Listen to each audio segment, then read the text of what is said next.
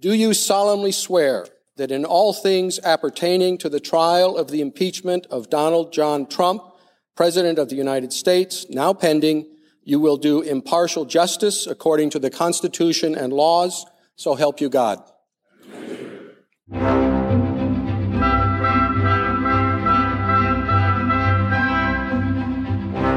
Welcome to Talking Feds, a roundtable discussion that brings together prominent former federal officials for a dynamic analysis of the most important legal topics of the day.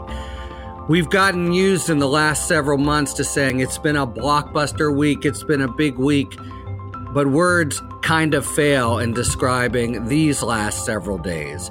We have just, for starters, the historic transmission of articles of impeachment against President Trump and the initiation of the third ever presidential impeachment trial, and the sort of historic procession from one side of Congress to the other. That's, a huge event, but there have been 6 or more very significant developments, seemingly 1 or more per day. If Talking Feds were a newspaper, we'd have to publish a special thick supplement just to cover the very important and in some ways more provocative and nuanced other developments, such as the release of documents followed by long interviews from Lev Parnas, corroborating so many of the factual allegations against the president and adding some others. For example, the astonishing, if true, harassment of the ambassador Maria Yovanovitch. A determination by GAO that the president's whole campaign to withhold Ukraine aid was unlawful from the get-go. An assessment of Nancy Pelosi's sort of strategic call to withhold the articles for several weeks. Ukraine's opening a probe into possible surveillance of former U.S. Ambassador Maria Yovanovitch. They get into the act from their side. The designation of the House managers and White House lawyers, including for the president, Ken Starr and Alan Dershowitz. The ongoing political battle over whether to call witnesses at trial, which apparently is trending toward doing so. The debate over the role that Chief Justice Roberts will play at trial. The just announced investigation of former FBI Director James Comey for a several years old leak, and the relationship of that investigation to others of Trump's political enemies, such as James Clapper, John Brennan, and Andy McCabe. What a long and kind of breathtaking list. Where to start? Well, some quick introductions. I'm Harry Litman. I'm a former United States Attorney and Deputy Assistant Attorney General, a current Washington Post columnist. We are joined, as Nicole Wallace might say, by a total all-star squad of Talking Feds' favorite commentators, all MSNBC political analysts too well known to need lengthy introductions. We have Matt Miller, a partner at Via Novo and former director of DOJ's Office of Public Affairs. Joyce Vance, a professor at the University of Alabama Law School and former U.S. Attorney and Assistant U.S. Attorney in the Northern District of Alabama. And Natasha Bertrand, a.k.a. the Scoop Machine, the National Security Analyst for Politico. Let's just dive in and maybe have enough time to jam in an extra topic or two, and starting with Lev Parnas. His whole account, how damaging was it overall? I mean, remember, we already had what seemed like a slam dunk case that the Republicans seemed impervious to. But does this and the GAO report move the needle at all, given that it's the Republicans who are in charge? Anyone? Yeah, I guess I can start out with this one. It's clear that we have to take what Parnas has said with a big grain of salt, because his lawyer did tell me that they're trying to get a cooperation deal with the feds. And, this isn't necessarily the best way to go about it. You guys probably better know that better than I do, but they are trying to fully cooperate with House Intel, and along with that, trying to get public opinion on their side as well. And part of that, obviously, is throwing these people under the bus, throwing Trump under the bus, Giuliani, Rick Perry, all of these officials who were involved in some way with this scheme. So he has a lot of documents, obviously, to back up some of the things that he's been saying, to the extent that he was an intermediary in this scheme between Giuliani and Ukrainian officials. He has texts that make that very clear, to the extent that there was a quid pro quo between the former Ukrainian prosecutor and the president and his allies with regard to Biden dirt. His texts also make that clear. Joyce, you'd agree if he's trying to promote a cooperation agreement with the SDNY, it's one thing to give documents to Congress. It's another to go on MSNBC and CNN, right? This has to be the worst way to try to do it. It's certainly very unusual. Harry, you and Matt and Natasha too know, like I do, that Southern District of New York is unique in cooperation agreements, and it requires that defendants cooperate not just on the crimes that they're involved in, but they give prosecutors knowledge that they confess to any crimes that they've been involved in and that they know of. And often it's particularly difficult. Witnesses will balk at giving up family members. So we know that Michael Cohen ran into some sort of a problem along these lines.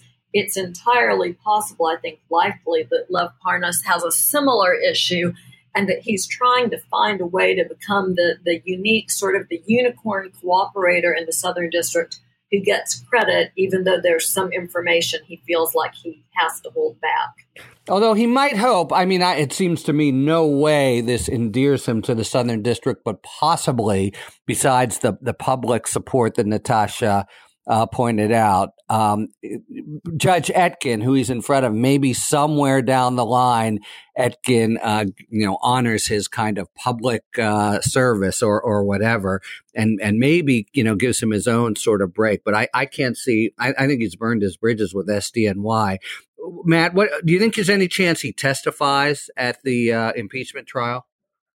I don't know. Look, I'm not sure he's the witness. If you gave Adam Schiff his wish list of witnesses, I'm not sure Lev Parnas is the first one that he'd take. I think there are other people he wants first. I do think, though, that he was fairly compelling and gave us a lot of new, interesting information. Natasha mentioned the quid pro quo with the former corrupt Ukrainian prosecutor Lutsenko. It was pretty clear. He outlined a deal, and this was backed up by text messages that he turned over to the Intelligence Committee that they released. Wherein, if he was able to get the ambassador fired, Lutsenko would give information. And it occurred to me watching him that there were really three quid pro quos that were at play. There's obviously the one that for which Trump has been impeached, withholding the money in exchange for an investigation.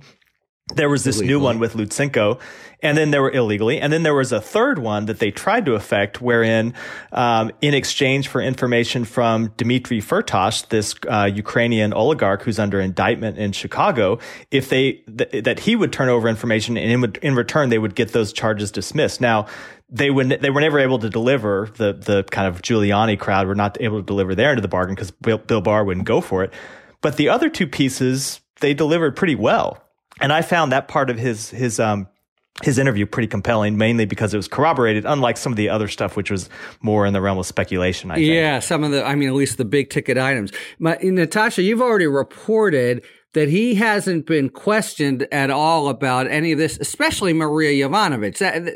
If any of his allegations about a surveillance and even a threatening posture toward a U.S. ambassador were right, we'd have a long string of crimes. And remember, it dovetails with Trump's telling Zelensky, something creepy and sinister, like bad things are going to happen to her. I think you talked to his counsel and said, has the FBI come to talk to you about this? What did he report? Do I have that right, by the way? Yeah. So I had asked him because he had to, basically his documents were seized. All of these text messages and documents were seized by the FBI months ago as part of this investigation, which he was indicted for. So they've had these texts for months now. And ultimately they were turned over to the House, or parts of them anyway.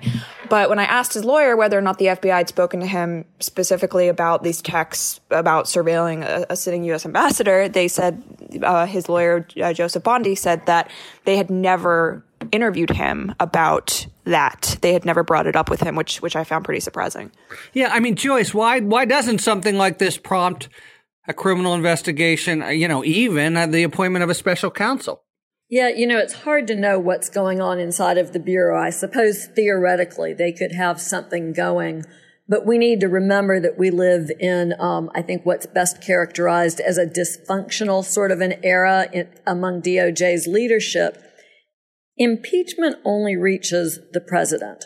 So to the extent that there are any other criminal allegations that should be investigated against anyone else in the president's inner circle, one would expect that a special counsel would have already been appointed. It took Rod Rosenstein under 24 hours after Jim Comey was fired to bring on board a special counsel. There's precedent for that in other administrations. The fact that we're actually this far forward from the whistleblower complaint with, Bill Barr obviously put the kibosh on any sort of internal DOJ investigation by very narrowly defining the crime as one involving campaign finance fraud. Far be it from Bill Barr to appoint a special counsel, but if this was playing out the way any other similar public corruption case involving the White House has played out in the past, there would have been a special counsel appointed a couple weeks ago. I think Joyce is exactly right. But this just narrow issue, even aside from the bigger issue for which I think there absolutely should have been a special counsel appointed, this narrow issue of Lev Parnas, talking to this guy Hyde, who was maybe surveilling, stalking the ambassador to Ukraine. The fact that they've had those text messages for months, presumably either when he was arrested on, I think it was October 9th or shortly thereafter, and they just searched his house and office on Thursday. The State Department said that it only began an investigation into it this week. What was going on inside the government? Pompeo was on the radio this morning and said he only found out about it when the news story broke. How is it true that the FBI and the Justice Department would have an allegation or have evidence, text messages that seem to show, and they may be wrong, the guy may be full of bluster, but at least it's worth investigating whether he was surveilling a U.S. ambassador, and they weren't investigating, and it didn't make its way over to the State Department, and the Secretary of State didn't know about it. That is unfathomable to me. I just can't imagine a situation like that when I was at the Justice Department, that's not the kind of thing we both, number one, would have investigated immediately, and number two, picked up the phone and called the State Department and informed them. And I cannot imagine what the breakdown was that led to that only being investigated this week. It's so true. Just to amplify what Matt's saying, if those emails had showed up in an investigation that you were conducting, if you had found them when you arrested somebody and searched, you would have taken them very seriously because you wouldn't know when you read them at first. You wouldn't have the Parnas interview with Maddow where he sort of blows it off. You would be focused on the ambassador's safety. Pompeo would have known. Everybody in the chain of command would have known. And Hyde, would have been interviewed immediately. So I think Matt is dead on the money here. Something was broken. And let's not forget, this is a Secretary of State who rode to prominence playing politics with the death of a U.S. ambassador. And for him to not know about it, I don't blame him if no one told him. That's not necessarily his fault. Maybe the Justice Department didn't tell State, but there is something wrong here. And incompetence may be the explanation more than malevolence, but there's something very, very wrong in the process. Yeah, I find it unfathomable, I guess is the right word, that it wouldn't have been sent around. The basic threshold for predicate of a criminal investigation is low. As Joyce says, maybe it's wrong. You obviously have to investigate. And this kind of conduct toward a U.S. ambassador. Now, there have been a couple reports that have suggested that this was one of the reasons they squired her quickly out of the Ukraine to go back to Washington and be sacked by the president. But that would make it just worse if their reaction is, okay, well, let's get rid of her and forget about this crime. And Hyde, for those who, aren't remembering, is a very bizarre figure, Republican candidate by Parnas's assessment, kind of a weird drunken figure. I mean, this is, right? Look, an ambassador is bigger than a U.S. attorney. Joyce and I have been both. If something like that had happened, people, marshals would have been insisting that we get protection right away, and it would have been an all-on criminal investigation. All right. And by the way, and just one more point about that. When that happens, of course, if there's a criminal investigation of this stuff, it really has a synergistic effect with Congress's work, because people who are testifying know they are under possible scrutiny for criminal conduct or for perjury. And this whole impeachment drama is played out in the absence of any backstop by the department that way. And, Sondland, did he commit perjury? But we don't, there's a total hands-off attitude by the department overall, which changes the calculus for the average witness. All right. I think that's all we got time for on Parnas. Let's talk about witnesses generally. First, it does seem in the last 24, 36 hours, in large part because of Senator Collins, who is all of a sudden seeming, her popularity ratings apparently have gotten lower than Mitch McConnell. Looks more likely that there'll be some witnesses at the impeachment trial. Everybody share that assessment, or how would you sort of book it at this point?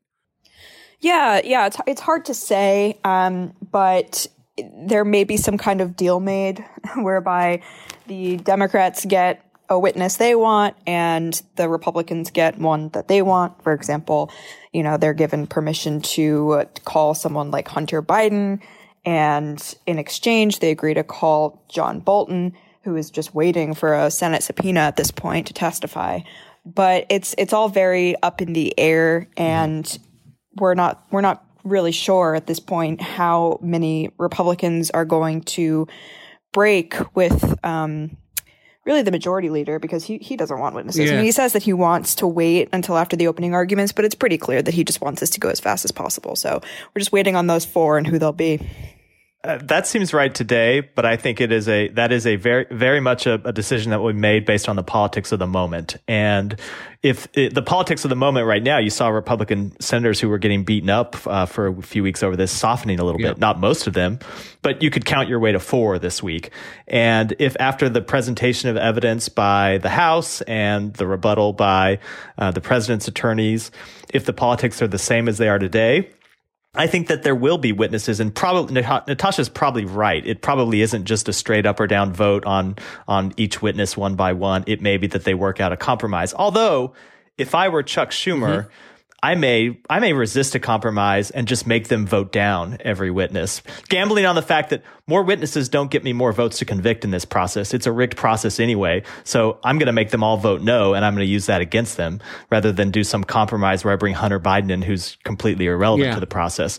So that's, I think, the dynamic that is a little bit hard to predict, because this really, you could feel it this week. This is something that's kind of shifting and changing every day based on what kind of pressure senators think they're getting. I just want to make sure, did I understand? So what you're saying is Schumer, rather than cutting a deal, will bring up witnesses individually with the expectation of getting each of them voted down? That's no.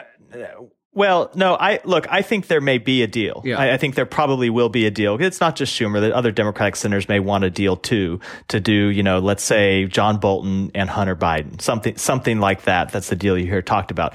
But if I were in charge, I'd look at it and say, I want more witnesses if these witnesses are going to get me more votes. And I don't know that a lot of Republican senators can. I mean, what more evidence do we need of what the president did? And I'm not sure if other witnesses we forget get you more about votes. this. So I want Susan. I want no deal, and I want Susan Collins voting no, and then I can run against her on it. That deal is a terrible strategic mistake, because the Democrats are then conceding that Hunter Biden's testimony is relevant and that the president is entitled to present a defense of justification. He did what he did in Ukraine because he was investigating corruption. And that is a fundamental mistake. Democrats need to hold the line. It's both legal good sense and political good sense to say, we're only interested in relevant testimony. There are only 2 issues in this trial. Did the president do the things that he's alleged to have done in the articles of impeachment? And if he did them, are they impeachable offenses? And anything else, whether it's, Hunter Biden or Stormy Daniels or any of these women who've made allegations about the president, they're all irrelevant. If you guys want to talk irrelevant stuff, we'll do that all day long. But we're here to consider articles of impeachment. That's all.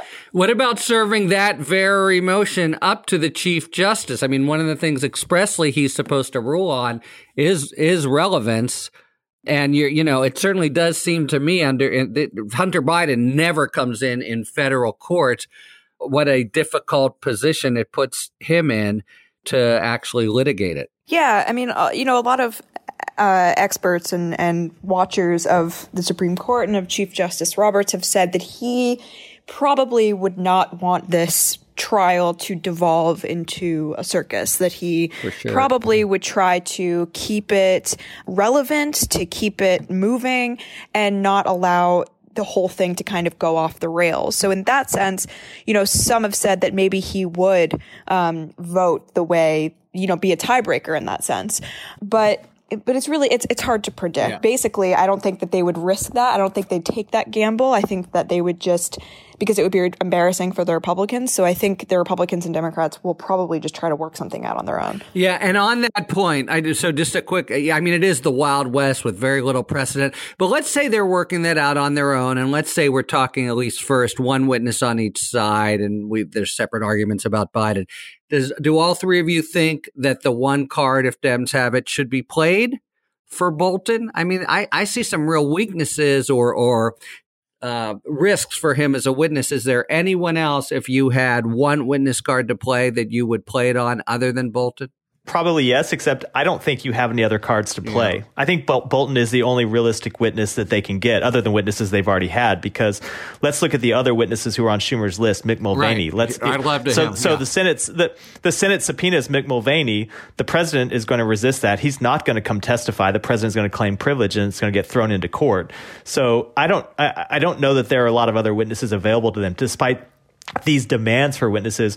A Senate subpoena doesn't necessarily get you a witness unless that witness is willing to come testify. And Bolton is the only one on that list of 4 who has shown any willingness to come talk. That's true. Although they're also saying they're gonna try to assert executive privilege even as to him. Yes. So do you see that scenario getting tied up in court as well? I think that's up to him. Look, you can assert executive privilege, but if he's willing to flout your instructions, I think theoretically you could go to court and ask for an injunction. But that sounds like a real stretch to me. You can't get an injunction to stop someone from publishing a book or from going on television and doing an interview. So I don't know how you would block them from coming and testifying. Geez, I don't know. Do you agree with that? I mean, it seems to me that Trump holds the privilege. If there's a privilege, I don't see why Trump can't go in and say, I'm not, it's not clear to me he would be able to go to court anyway, but I think he would have standing to say in the Senate or wherever the proper place is, this is my executive privilege and I'm doing it to protect future presidents or whatever. I'm not sure it matters so much. Yeah, he can assert it, but he can't compel it. Matt's right. John Bolton could write an article for the Atlantic and come in and read that in front of the Senate. And there'd be no executive privilege argument, I don't think. Trump could try to file something. I think a court would dismiss it pretty rapidly as frivolous. The one thing that I would add, if this was a criminal case and I was the prosecutor, sort of the littlest zebra that I would try to single out from the herd and see if I could obtain his cooperation would be former Governor Perry. I think that he had a lot of engagement, probably has a lot of risk, probably would like to find a safe harbor. It's unlikely that Congress can give him the assurances that a federal prosecutor could, but it would be interesting to see if an exit ramp could be found that would permit him to testify.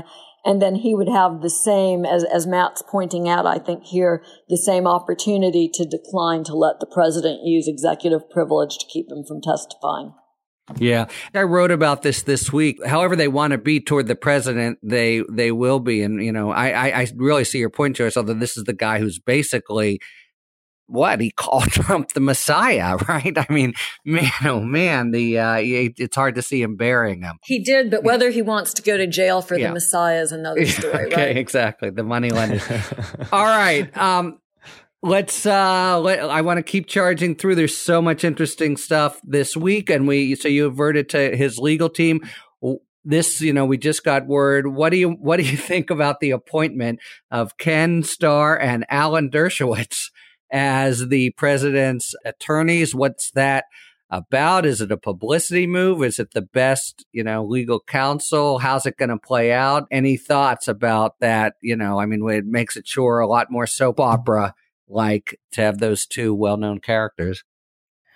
Yeah, I think that's the point. Obviously, he has people like Pat Cipollone and Jay Sekulow who are doing kind of the more heavy lifting on the defense part of this, the legal defense part of this. But the reason why he chose Dershowitz and Starr is, not only do they have obviously extensive experience, but they also have extensive experience in television.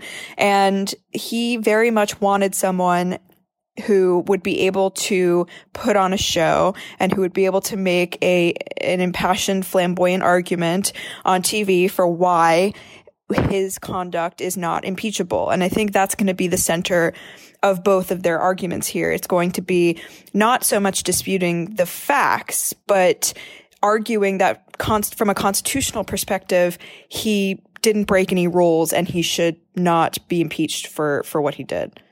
I agree with that, especially given that Starr in particular has essentially conceded that the factual case is overwhelming. But to date, we've had this insistence from Trump, including yesterday, that, I've just been impeached for a perfect call. And he's tried to hold the senator's feet to the fire of saying the facts are completely bankrupt. So it does seem that if Starr and Dershowitz get you somewhere in real argument, it's basically conceding the factual side and arguing about impeachability, And we had heard to date the very notion of that infuriated Trump.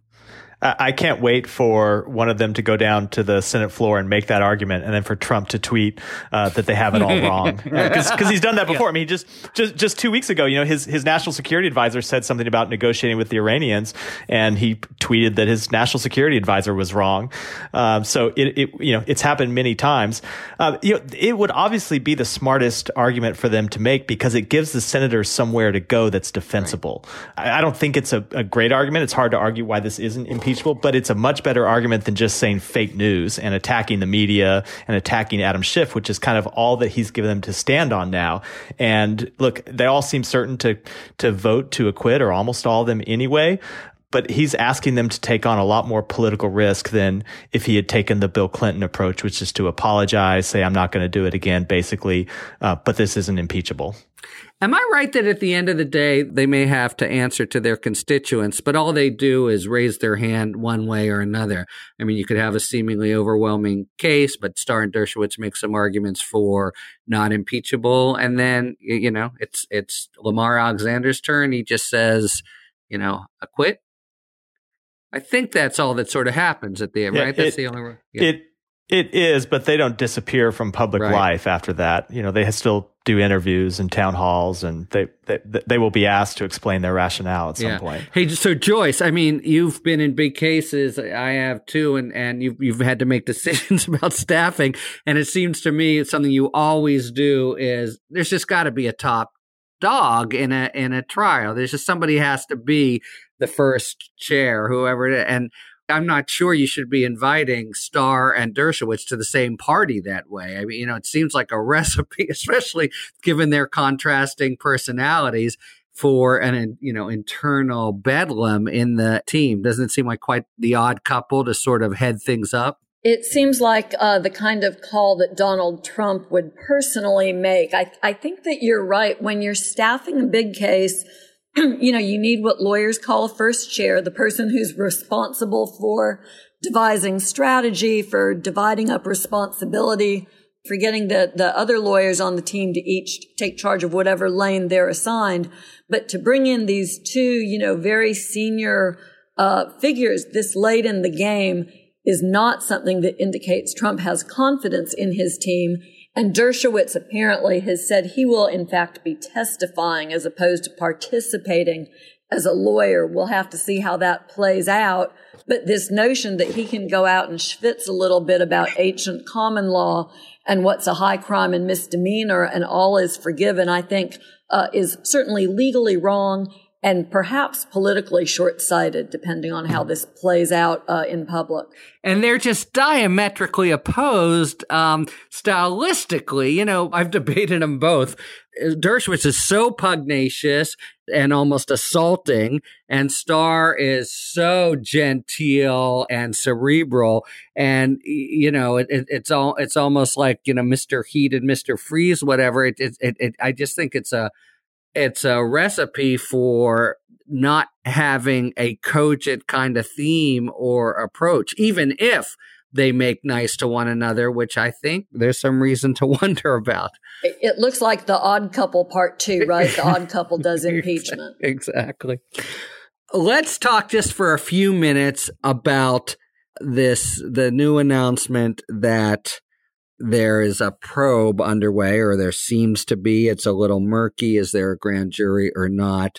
But of a leak by FBI Director James Comey years. Well, Matt, can you kind of basically, just set up what the story is with this probe of Comey?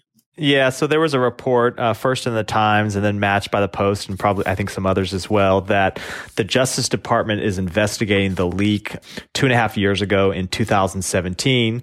Again, first to the Times and then the Post reported on as well, of this document that was sort of at issue in the 2016 investigation into Hillary Clinton. It was depending on the accounts you believe, an account of kind of a fake email, a manufactured email where Loretta Lynch said that she was never going to let Hillary Clinton be prosecutor, that she'd look out for her. It's believed to all have been manufactured by the Russians. It was, I think, disinformation. It leaked as an explanation for why Comey felt he needed to do the press conference on his own. And there's a long discussion you could have on another podcast about that. This is the infamous October 2016. Right. Okay. Yeah, that's right. But I think the basic, issue is that the investigation appears to be targeting him and maybe one of his close associates as the source of that leak. And I think the odd thing about it is that, usually leak investigations began immediately after the publication of material, of classified material. This one seems to have just started maybe last fall. Obviously, the president has said that Comey ought to be thrown in jail many times. It's weird for an investigation to start this late. And I think, I'd love Joyce's opinion on this, but usually if you want to, I've been involved in much to my chagrin, and I have the scars to show it. I've been involved in a lot of leak investigations, and if you're going to take one to a jury, you want to have something you can show was a real harm to the public, but that this disclosure caused a real harm to the public, and the idea that the leak of a document that's not even real, that was disinformation from the Russian government. I'm not even sure why it's still classified. The idea that they are investigating that and targeting Jim Comey for it seems to me very, very concerning. Now, I wonder, actually, Natasha, you've got maybe the national security vantage point here. What's even you would think if to justify this kind of very unusual late start. And by the way, it's not simply Comey. Apparently that there were leaks that the same information went to Congress. So it's going to be an impossible case to make, it would seem. But what's the big? I don't even understand the argument of that there's damage to national security here, which you would think would be really vital. Do you have a sense of what they're even trying to say? So my hunch is that part of the reason this document was so highly classified was because it came via a foreign intelligence partner. So I think it was the Dutch that first flagged this for national security officials here for the Bureau. So in terms of damaging our intelligence partnerships and potentially revealing information that maybe they didn't want to get out there for whatever reason, then I can see plausibly a justification for not wanting it to be out there. But just looking at it objectively, as Matt just said, it in and of itself, it is very obviously, or let me phrase this differently. The Bureau determined pretty early on and pretty quickly that this was Russian disinformation. It wasn't that. And what do you mean exactly by that? You mean the actual document was of Russian origin? That it was doctored, right. So they basically manufactured an email exchange between two people. I think it was between two Democratic staffers. I can't remember at the moment. But basically saying that DOJ had rigged the Hillary Clinton investigation. And Jim Comey did not make the decision that he did because, he thought that this was real, taking away the ability of DOJ to announce the closing of the investigation. He took it because he was worried that this document would leak. And even though it wasn't authentic, it would still look like certain people wouldn't be convinced, right? So I mean, there is no real national security damage that is done by the public knowing about this document, but I can see them arguing that it came from a foreign intelligence service, therefore we want to protect it. This brings to mind we've gone back and forth with the entire beginning of the Russian probe, and it's in the same way, to have the same kind of genesis, although that certainly hasn't stopped the, Republicans in Congress from supposedly trashing it and revealing it. This brings us to the end and our normal 5 words or fewer. And given this last topic, I'm going to play this dealer's choice and serve up to the feds a question to answer in 5 words or fewer that grows out of this probe we just heard about from Comey, which again is of a piece with probes Trump's political enemies. So for Matt, Joyce, and Natasha here, the question to answer, please, in 5 words or fewer is: who among Comey, Brennan, Clapper, and McCabe will be indicted, and if indicted, convicted? None. No one. None of them. Nobody. Twist in the wind. Okay. Man, what a crazy week, and next week portends more. Thank you very much to the fantastic trio of Natasha, Joyce, and Matt. And thank you very much, listeners, for tuning in to Talking Feds. If you like what you've heard, please tell a friend to subscribe to us on Apple Podcasts or wherever they get their podcasts. And please take a moment to rate and review this podcast. You can follow us on Twitter @TalkingFedsPod to find out about future episodes and other Feds-related content. And you can also check us out on the web at TalkingFeds.com, where we have full episode transcripts. Or check out patreon.com/TalkingFeds, where we post exclusive additional material for supporters of this podcast. Submit your questions to questions@talkingfeds.com, whether it's for 5 words or fewer, or general questions about the inner workings of the legal system for our sidebar segment.